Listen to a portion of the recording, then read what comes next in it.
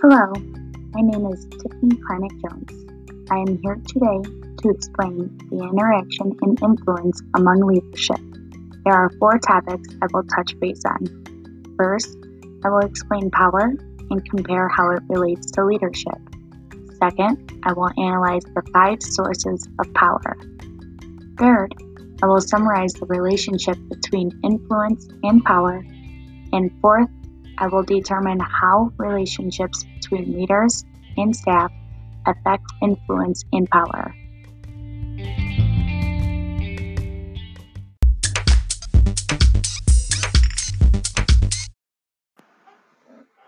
To understand how power relates to leadership, we first have to know the definitions of power, influence, and leadership.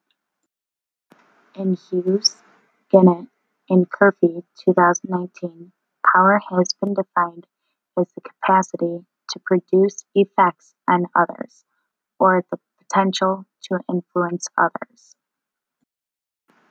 In Hughes, Ginnett, and Curphey 2019, influence is defined as the change in a target person's attitude, beliefs, behavior, or values.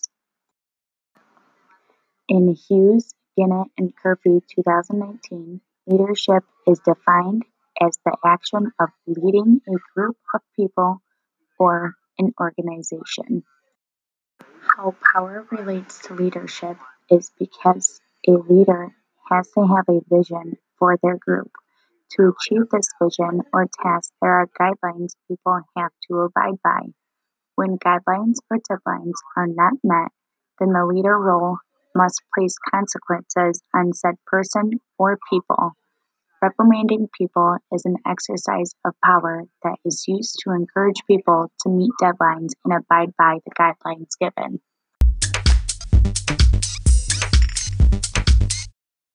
The 5 sources of power in an organization are coercive, expert, legitimate, referent, and reward. I will analyze each power first, starting with coercive.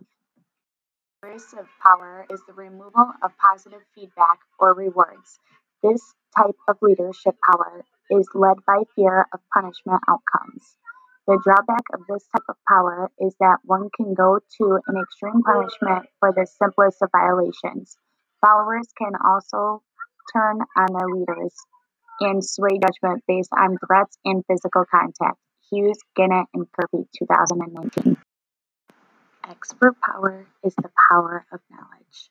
This power is the knowledge a person can share with their fellow coworkers or audience. When a gap is recognized in their knowledge, the leader should fill in the gap by asking questions or asking for training. This will increase the influence of people around the leader by having a broader range of knowledge of the task at hand.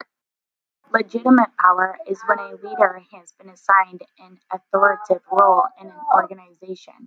This role of power is based on one's formal or official authority. Downfall is the leader only has the authority while in the position. This can also be used by followers refusing to only do work within their job description. Referent power is when people admire the leader, or the leader is viewed as a role model in the situation. This power focuses on the potential influence one has due to the strength of the relationship between the leader and the follower. Hughes, Ginnett, and Curphey 2019. The downside of this power is that it can quickly be lost and it takes time to even develop.